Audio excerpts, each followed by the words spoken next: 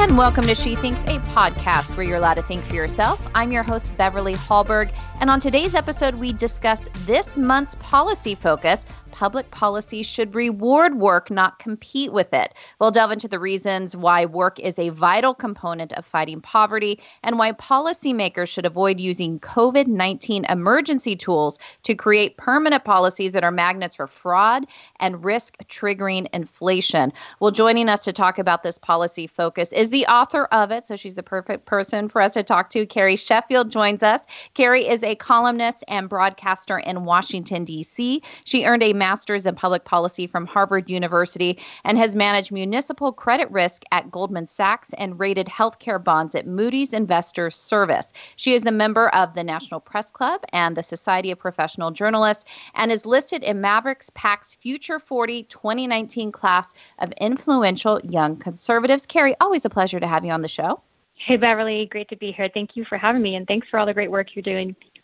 Thank you so much. And I think as we talk about work and the great work that IWF is doing, we focus a lot on work and what it means for people to work in various situations, whether that's people working from home, how people have adjusted to COVID. And so I thought we would just start by taking a broad stroke of, in the last year and a half, due to COVID, work has changed a lot. What have we learned about work and how it relates to poverty? Absolutely. So we know that the poverty rate before COVID hit had been hitting historic lows, which is a great trend, especially historic lows among Black and Latino groups and families. And these were all good things. Also, historically low poverty rates among women. And sadly, the pandemic hit, and that traction, that positive traction of reducing poverty, it stopped. And we saw the poverty rate go up in 2020. We're still waiting for the official poverty figures from the U.S. Census Bureau. But the good news is, at least based on 2020 and early 2021 has been hard. There was a big hit to the economy in January and February. It was rough, but we're seeing the rebounding now. But we still don't have the exact statistics on government saying this is the official poverty rate, but we do know from some academic estimates that it actually, because of how quickly the recovery was and how quickly the government acted in terms of doing some things to help people who were temporarily going through a hard time, that the poverty rate, at least according to this estimate, in 2020 was about where it was in 2018. So the growth that we saw in people getting out of poverty, the improvement was through 2019. So the good news is that the drop in poverty wasn't as high as I thought it might be due to COVID.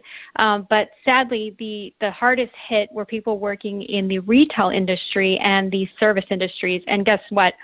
Women are much more likely to be working in the service industry. So that's why COVID hit their jobs the hardest. And in this policy focus, you focus on the fact that public policy does matter. It either creates incentives to work or it decentivizes people to want to work at all. So break down for us, due to COVID, we did see that there was this extra $300 that was given to individuals who are unemployed. So that was on top of the baseline unemployment payments that they already received. That seems to have kept a lot of people afloat, but there have been some negative consequences to these public policies, correct? Correct, yes. What we're seeing is, as economic analysts would call it, a crowding out effect. So the government, effectively wages, so money for not working, is crowding out private sector employment in many cases, and many people would actually make more money by being unemployed than going and working. And so I don't blame them. It's a rational economic choice. If you can get paid the same or more by not working versus working, I think most people would choose to stay home and be with their families. I think that is a very rational choice. I do think it is a harmful choice from everything we know about work. We know that when people step away from work, it is actually really difficult to get back in some ways. It reduces the seniority that you have. It makes it harder to get and slower to get a promotion.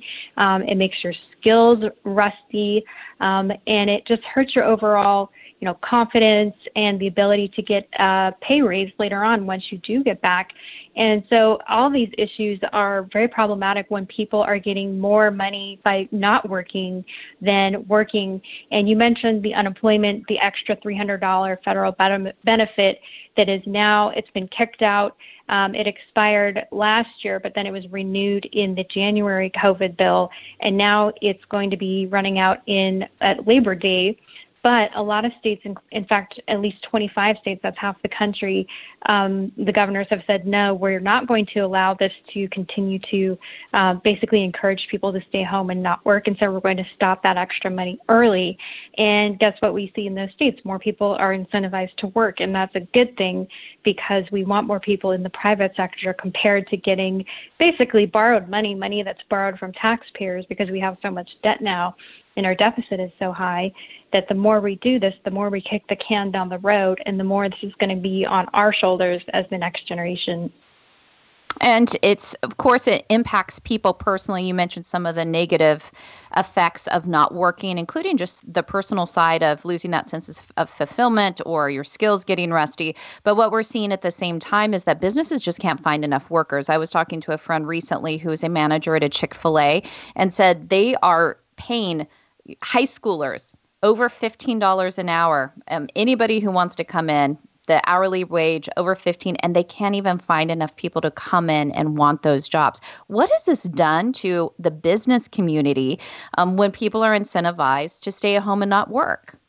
Oh, yeah. I mean, that's a great example that you just gave, that they are going to have to increase the price that they have to pay the laborers. And so what does that do? As you mentioned at the top of the podcast, that triggers price increases and that triggers inflation.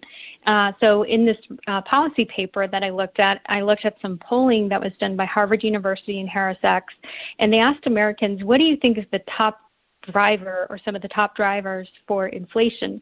And the number one choice that Americans said was uncontrolled or large amounts of government spending is the top contributor to inflation. I agree with these Americans, and this is just common sense that the more money you have to spend to get the same thing, the less valuable your money is, and that's what happens when you're using essentially the government treating taxpayer money like monopoly money to pay people to not produce anything. That's a problem because you're paying people to just sit there and not be productive. Therefore, you're going to have to pay people in the private sector who are productive, you're going to have to pay them even more. And so that's going to drive up the prices of everything else. And so right now we're seeing new records on inflation, 5% inflation in May.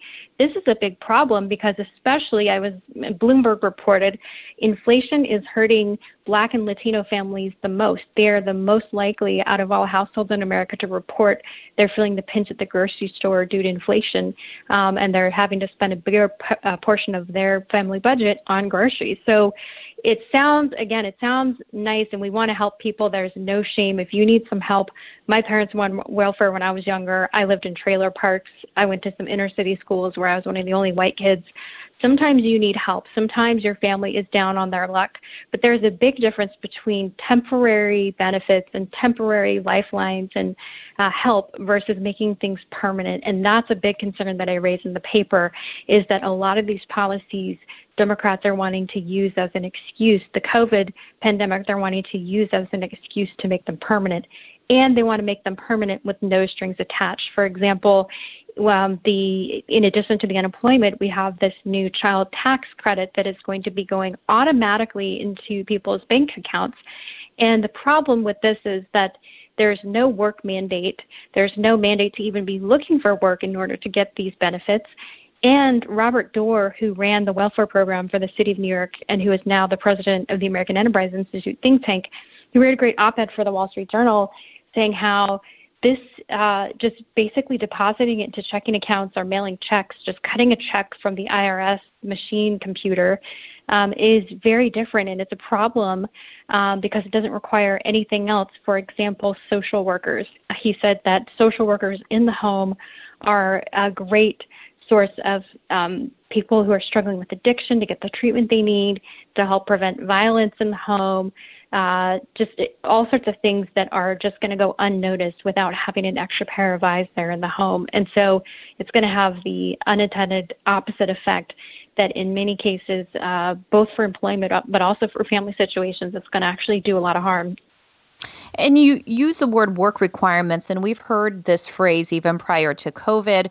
This has been instituted when it comes to any type of welfare reform, is that work, or at least looking for work, should be part of receiving any type of benefit. What do you say to people who think that on the surface that's just not the right way to do things, that it's cruel to people who are struggling? You talked about your own experience and struggling, your family struggling to make ends meet, that people do find themselves in hard times. Why is a work requirement important for those people who really are down and out? It is so important in so many ways. A top reason is because of poverty. So when you look at the statistics, the poverty rate for people who are working at least full-time for half of the year, the poverty rate is 4 times lower for people who are working only part-time and the general public. So the more likely you are to be working full-time, the 4 times less likely you are to be in poverty. So that's a huge, huge benefit in terms of just looking at your overall quality of life. There are also a lot of other big benefits associated with work, including, preventing substance abuse. Unemployment is also associated with depression, suicide, and just abuse in the home, domestic abuse. And it's got these, as you mentioned, the positive externalities of things like happiness and fulfillment. So there are just so many reasons why work is so important, both tangible and intangible. And we as a society and as a culture, I know some people like to say, well, the Europeans, they have it right. They work fewer hours. They take more vacations. They have better work-life balance. We should be more like them. But when you just look at what has happened to Europe in terms of they're basically in a slow decline, and not so slow in some cases, but Europe is really lagging behind the United States in terms of everything from birth rate to productivity to GDP per capita. As Margaret Thatcher would say, the socialists want us to all be, everyone to be more equally poor. But here in America, if you are lower to middle income, you would be, middle to upper income in Europe. So the scale is just, and money obviously is not everything. And so we talk a lot about values and family values are so much more important than anything you could purchase. But at the same time, we're not going to pretend that having your basic needs taken care of and not having to live in fear or poverty, those are very important in that hierarchy of needs. Well, before we continue the conversation, I'd like to take a moment to highlight IWF's Champion Women Profile Series, which focuses on women across the country and world that are accomplishing amazing things. The media too often ignores their stories, but we don't. We celebrate them and we bring their stories directly to you. Our current profile is Christy Craddock. She is the chairman of the Texas Railroad Commission. To check out her story, do go to IWF.org to see why she's this week's Champion Woman. Well, Carrie, going back to the policy focus again, it's called Public Policy Should Reward Work, Not Compete with Work. People can find it at IWF.org, so do go check it out. You mentioned different areas and how work is a help. And one thing that you focused on is work is an equalizer. What do you mean by saying work is an equalizer? Yeah, absolutely. So when you have policies that are very much focused on growth and reducing barriers to entry, reducing regulation safely, you actually see, which is what we saw during the first few years of the Trump administration, the economic policies there, it reduced inequality. So there's the Gini coefficient, which is the standard, kind of the gold standard for measuring inequality around the world. The Gini coefficient fell during those first 3 years of the Trump administration, arguably because I would argue there were pro-growth policies that incentivized working. For example, in order to get public assistance, you had to either be working or looking for work. That's one policy. But also reducing the burden that is made on businesses who want to hire. And what we see over and over is that very often it's the lowest skilled, last hired is the first fired. So people who are lower skilled, less educated, essentially more vulnerable, they're most likely to be fired when you're dealing with things like a minimum wage hike or regulatory burdens. the companies have to respond by making cuts. And what we saw is during those first 3 years of the Trump administration, we saw the businesses doing more hiring and more hiring of working class Americans. And so what was very interesting that was from 27 to 2019, the income for the bottom percentiles of Americans rose faster than the top income earners.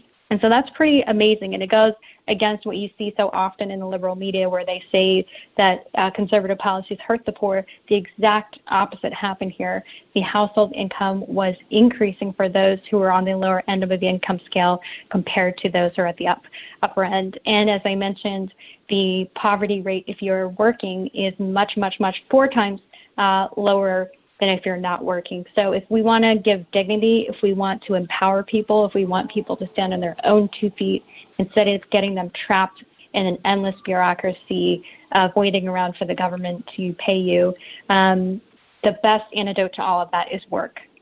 And you bring up another interesting angle in this as well. You say that lower wage work is a stepping stone. And I think this is interesting because there has been that minimum wage debate where you have a lot of progressives that want to raise the minimum wage to $15 an hour. And on paper, that sounds great. But there seems to be some problems with it. First of all, kind of getting to what you were saying, it's the low wage earners typically are let go first because businesses can afford a hike in the minimum wage. But I think there's another part, the fact that for most people, the low wage job is just an entry into a company, into a business, and in time they should make more. I think we often think about minimum wage as a static thing that people never break out of. Bingo, you're exactly right. And not only is it that stepping stone to getting, in many cases, your first job, it's also your ability to get that promotion so that you're not, if you look at the statistics of people who are first entering minimum wage, the vast majority do not stay there. They quickly get promoted. They get other opportunities. They don't stay there. A lot of people who are working minimum wage are also a second earner. They're not the primary earner, and a lot of them only work part-time. So, and again, this is the reverse of what we hear in the liberal media, that, oh, if you don't have a minimum wage increase, you don't care about the poor and racial minorities. But again, racial minorities and the less educated and the more poor are the most likely to get fired in the case of a minimum wage hike. But what's also interesting is I haven't written about this. I'm actually working on a new op-ed about this. So breaking news on your podcast, there was a new study about the minimum wage looking at what happened. It was the same store, so everything was the same, but it was stores, it was a chain and they didn't name the chain. It was a study that was done by professors at Cornell, at the University of Washington, and the Georgia Institute of Technology. And so this chain was present in both Texas and California. So California had the minimum wage hike and Texas did not. And what they found was very interesting. So California, where they made these changes, there was essentially no change in Texas because there was no change in the minimum wage. In California, there were lots of changes. What was interesting was that they didn't find that as many people were fired per se, but what they did find was that many people's hours were cut. And that meant that effectively they got a pay cut because of minimum wage in practice because their hours were cut. So their paychecks actually got smaller even though there was a minimum wage increase. So the way they calculated it, they found that the average employee was earning $11 an hour, and this effectively translated to a wage cut of 13.6% because their hours were cut by 20.8%. So again, this is one of those unintended consequences. Minimum wage hike sounds great if you're working minimum wage, and I've worked minimum wage, no shame in it. Oh, it's going to go up. Guess what? You're actually going to get almost a 14% pay cut. And here's the other thing. They also found that these employers, for every, as they say in physics, for every action, there is a reaction. The employers also, what they did was by cutting the hours, they cut the standard by which someone would be able to, or the hours, because the standards for qualifying for retirement plans and for health care, they cut people so that they weren't able to be eligible. So it was you had to be working for 20 hours a week to qualify for retirement plans. and 30 hours a week to qualify for health care. So you can imagine there are a lot more people out there only working 19 hours a week or 29 hours a week. And so effectively, what a minimum wage hike did in California was it meant you were going to get less take-home pay. You could potentially lose your retirement plan and your health care all because of that. Well, Carrie, we love breaking news right here on She Thinks. So thank you for bringing that to us. I want to again encourage everybody to go to IWF.org to check out this month's policy focus entitled Public Policy Should Reward Work, Not Compete with It. Carrie Sheffield, thank you not only for your work on this, but also joining us today. Thank you, Beverly. Appreciate it. Take care. And thank you for joining us. Before you go, Independent Women's Forum does want you to know that we rely on the generosity of supporters like you. An investment in IWF fuels our efforts to enhance freedom, opportunity, and well-being for all Americans. Please consider making a small donation to IWF by visiting IWF.org/donate. That is IWF.org/donate. And last, if you enjoyed this episode of She Thinks, do leave us a rating or a review on iTunes. It does help. Also, we'd love it if you shared this episode and let your friends know where they can find more She Thinks episodes. From all of us here at Independent Women's Forum, thanks for listening.